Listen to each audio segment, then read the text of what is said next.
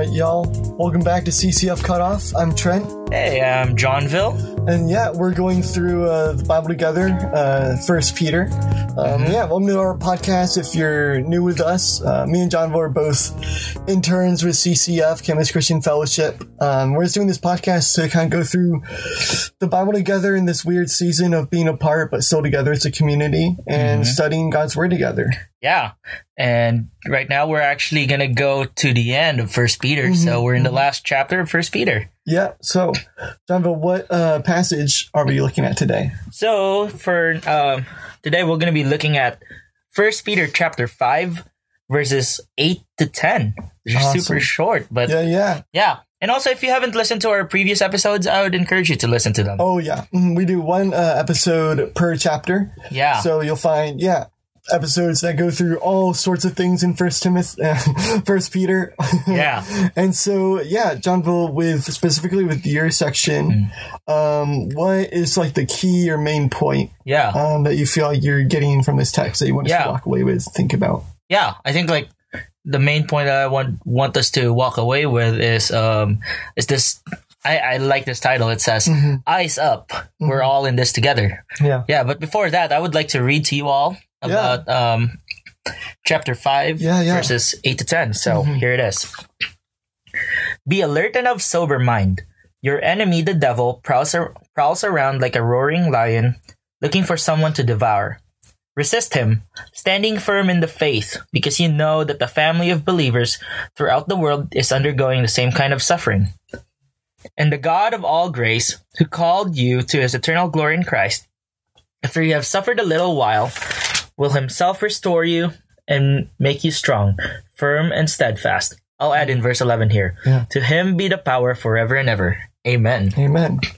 Sweet. All right. So, kind of like what we always do when we read the Bible is we ask, why was this written? What's the context? So, for the original audience of 1 Peter, if you would explain kind of like the background and why this will have resonated or why Peter will have written to these people this way.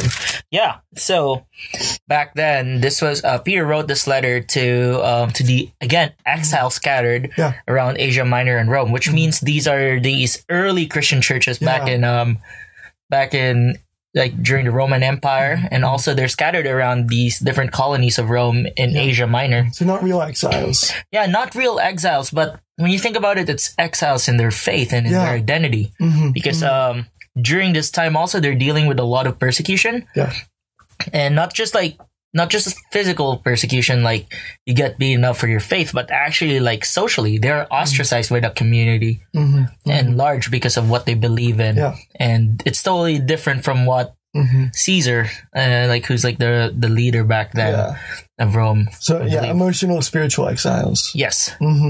Yeah. So they're definitely emotional, spiritual exiles, and I think and what Peter is trying to encourage the people to the people that he's writing this letter to is to endure, to persevere, and to actually hold on to this faith, and in this passage right now, he's actually letting them know you need to be alert. Yes, you are suffering, but also keep your guard up, keep your guard high against the works of the enemy. So it could be different things in their area. It could be one could be so tempted to just go away with their faith and join the empire, or join the lifestyle of the Roman Empire. So how does this passage in 1 Peter, how does it relate to or inspire those that Peter's writing to? How does it speak to them in their situation? I think verse 9 and verse 10 speaks a lot of encouragement to the early believers. In this letter, it talks about resisting the devil, standing firm in the faith, because you know that the family of believers throughout the world is undergoing the same kind of suffering. So, understanding that they're not the only people that are suffering, but actually churches from the different parts of Asia Minor, and even churches around in Rome are also suffering. So there's sort of this. Yes, we're all in this together. That's an encouragement that not everyone has abandoned it. That actually people are holding on to their faith because of again in verse 10 it talks about And the God of all grace, who called you to his eternal glory in Christ, after you have suffered a little while, will himself restore you and make you strong, firm, and steadfast. So, like, the Lord is actually, like, they are holding on to their faith. Everybody's holding on to their faith because of this inheritance and this promise that they're going to receive from Jesus. So, I think that's such an encouragement, knowing that, like, I am not going to be the only one who is struggling right now, but actually people around me are also struggling, but and they are also looking forward to this eternal prize that they'll be getting. So, yeah. And mentioning Jesus, how do we see this, like, idea of, like, keeping the faith, suffering, enduring together? How do we see Jesus kind of, like, reflect that or demonstrate that in the Gospels? Yeah. I feel like one thing I could really see this is just with Jesus, who endured the cross. He encouraged his disciples to abide in him. So in John 15, Jesus talks a lot about, like, abiding in him, as well as warning them that there are definitely going to be persecutions in this world. However, this does not mean that we need to be afraid, and because Jesus is before us, and Jesus says to abide in him, who is the true vine. So. And when you think about it, after Jesus has raised from the dead, he also, like, commanded the disciples to stand firm for their faith, and even just, like, holding on to their faith. And I think that was one example, is with Jesus talking to Peter after the like on the shore after his resurrection. So I think, like, Jesus was actually, like, the pioneer, like, it's the first person who conquered death, and then now inviting his disciples to actually, like, endure in this one, because you're gonna receive this promise of hope and eternal life. Yeah, that's good. That's good. So then, for us as Jesus followers, how do we get to, like, participate or in receiving these words from First Peter today? How does Jesus help us, like, in that, in receiving these words, enduring? Yeah. I think, like, for us, it's such a good reminder that we are not alone. And one thing that I can think of is in Hebrews chapter 12, verses 1-2. So let me pull that up real quick. And then they're so encouraging. And if you were following with us in our Friday night fellowship, we are currently in our series called Eyes Up, and Jonathan Lytle, shout out to Jonathan, gave a really good message about, like, being surrounded with a like great cloud of witnesses. So here's Hebrews 12 verses 1-2. Therefore, since we are surrounded by such a great cloud of witnesses, let us throw off everything that hinders and the sin that so easily entangles, and let us run with perseverance the race marked out for us, fixing our eyes on Jesus, the pioneer and perfecter of faith. For the joy set before him, he endured the cross, scorning its shame, and sat down at the right hand of the throne of God. So I think for us as modern day Christians, we could reflect on, there are definitely, like, people that have been, like, that have followed Jesus before us. And I think, like, looking at their history, and just, I think, also piecing thinking of ourselves as being part of this history too. That Jesus is inviting us to. I think it's such, like, a great, like, reflection, knowing that when Jesus has been faithful since the beginning, and during that time, Jesus is also faithful to be with us right now, and then for the later years, and till forever. Yeah, that's good. How do we then practically, like, what does that practically look like in our lives? Things we could either reflect on, or things this week that we could be just practically seeking to do or seeking to think about. Yeah, I think about like one thing we can do. There's two things I'm thinking. First one is reflecting back then to the people who, like, to the Christians who lived in persecution, in isolation, and this may be doing some research, like doing some research about, like, missionaries around the world that are in a sense being persecuted for their faith, for sharing their faith around the world and in some countries. And also, like, one thing that we could also do practically right now is just encouraging one another by praying for one another on the phone.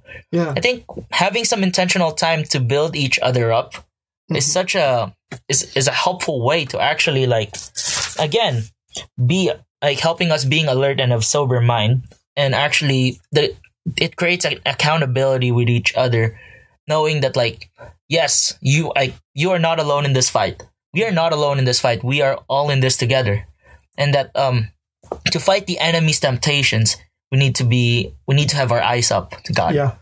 So those are the two things I can think about when it comes to practical steps that we can make. Yeah. What do you see us as a community, if we were to like practically reflect on this and to do this and to be a people who suffer together and to know as part of our history and all those things and embody how Jesus did it? What do you see as like what would that do for our community? What would be like the trajectory, or how would that impact? Yeah.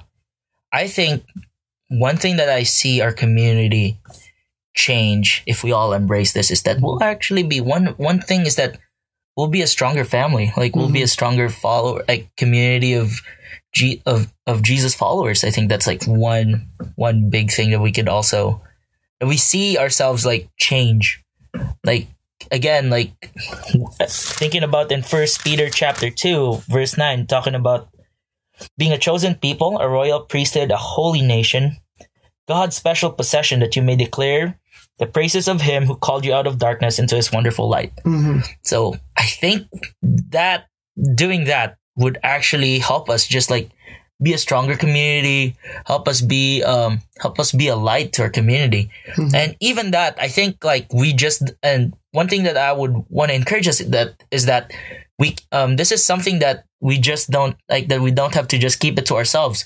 This is something that we could share to the people around us, to the people who don't know Jesus. I think encouraging them, sharing them Jesus' love, and even encouraging them and loving them in this season, it's such a great great action. I think I think after this quarantine, we're gonna end up as like a community of more loving, I think like more loving Jesus followers towards the people around us. Yeah. Not just Christians, but even to the people around us who don't know Jesus in our community. So I think there's a lot of potential and opportunities that we can change as a community if we all embrace this. Yeah. That's good stuff. Yeah. Man, that's also 1 Peter. That's 1 Peter. And I think one thing that I guess like to circle everything back to what we're talking about right now in this episode is that I think like the inheritance that these people are also thinking about, that are also kind of wanting to receive, is also found in chapter 1, the first thing that we just explored. I think what Peter is just doing is just re-emphasizing this throughout the book to remind the believers in the early church in Asia Minor and in Rome that yes, there is this there's this inheritance that we get from Jesus, which is eternal life, and I want us to endure. So I think for us, if I pray and I wish that we all would have that same mindset as they have too. So we would be able to just, power on through this faith and have eyes up. So, yeah. And also, I guess for our, I think we're going to have a Q&A time. Yeah, we can do a Q&A. I think what we're thinking is maybe do 1 Peter and then season 2. Yeah. Which is, you guessed it, 2 Peter. 2 Peter. And then we're going to end off the quarter with just a Q&A episode. Yeah. You can send your questions to podscutoff@gmail.com. Yes. We'll be making sure to, just like prioritize letting people know about the podcast and the Q&A, and then you can send in your questions. Yeah.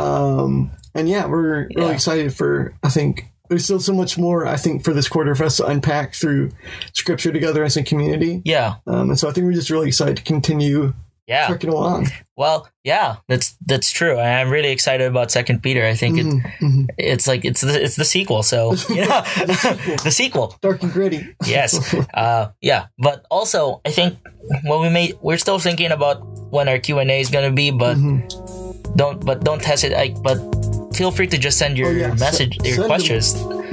Questions now. Wow. Yeah. So that we'd be able to just think more about it, and we'd be able to just feature those questions in our in a later episode. So thank you so much for tuning in, and blessings. Blessings.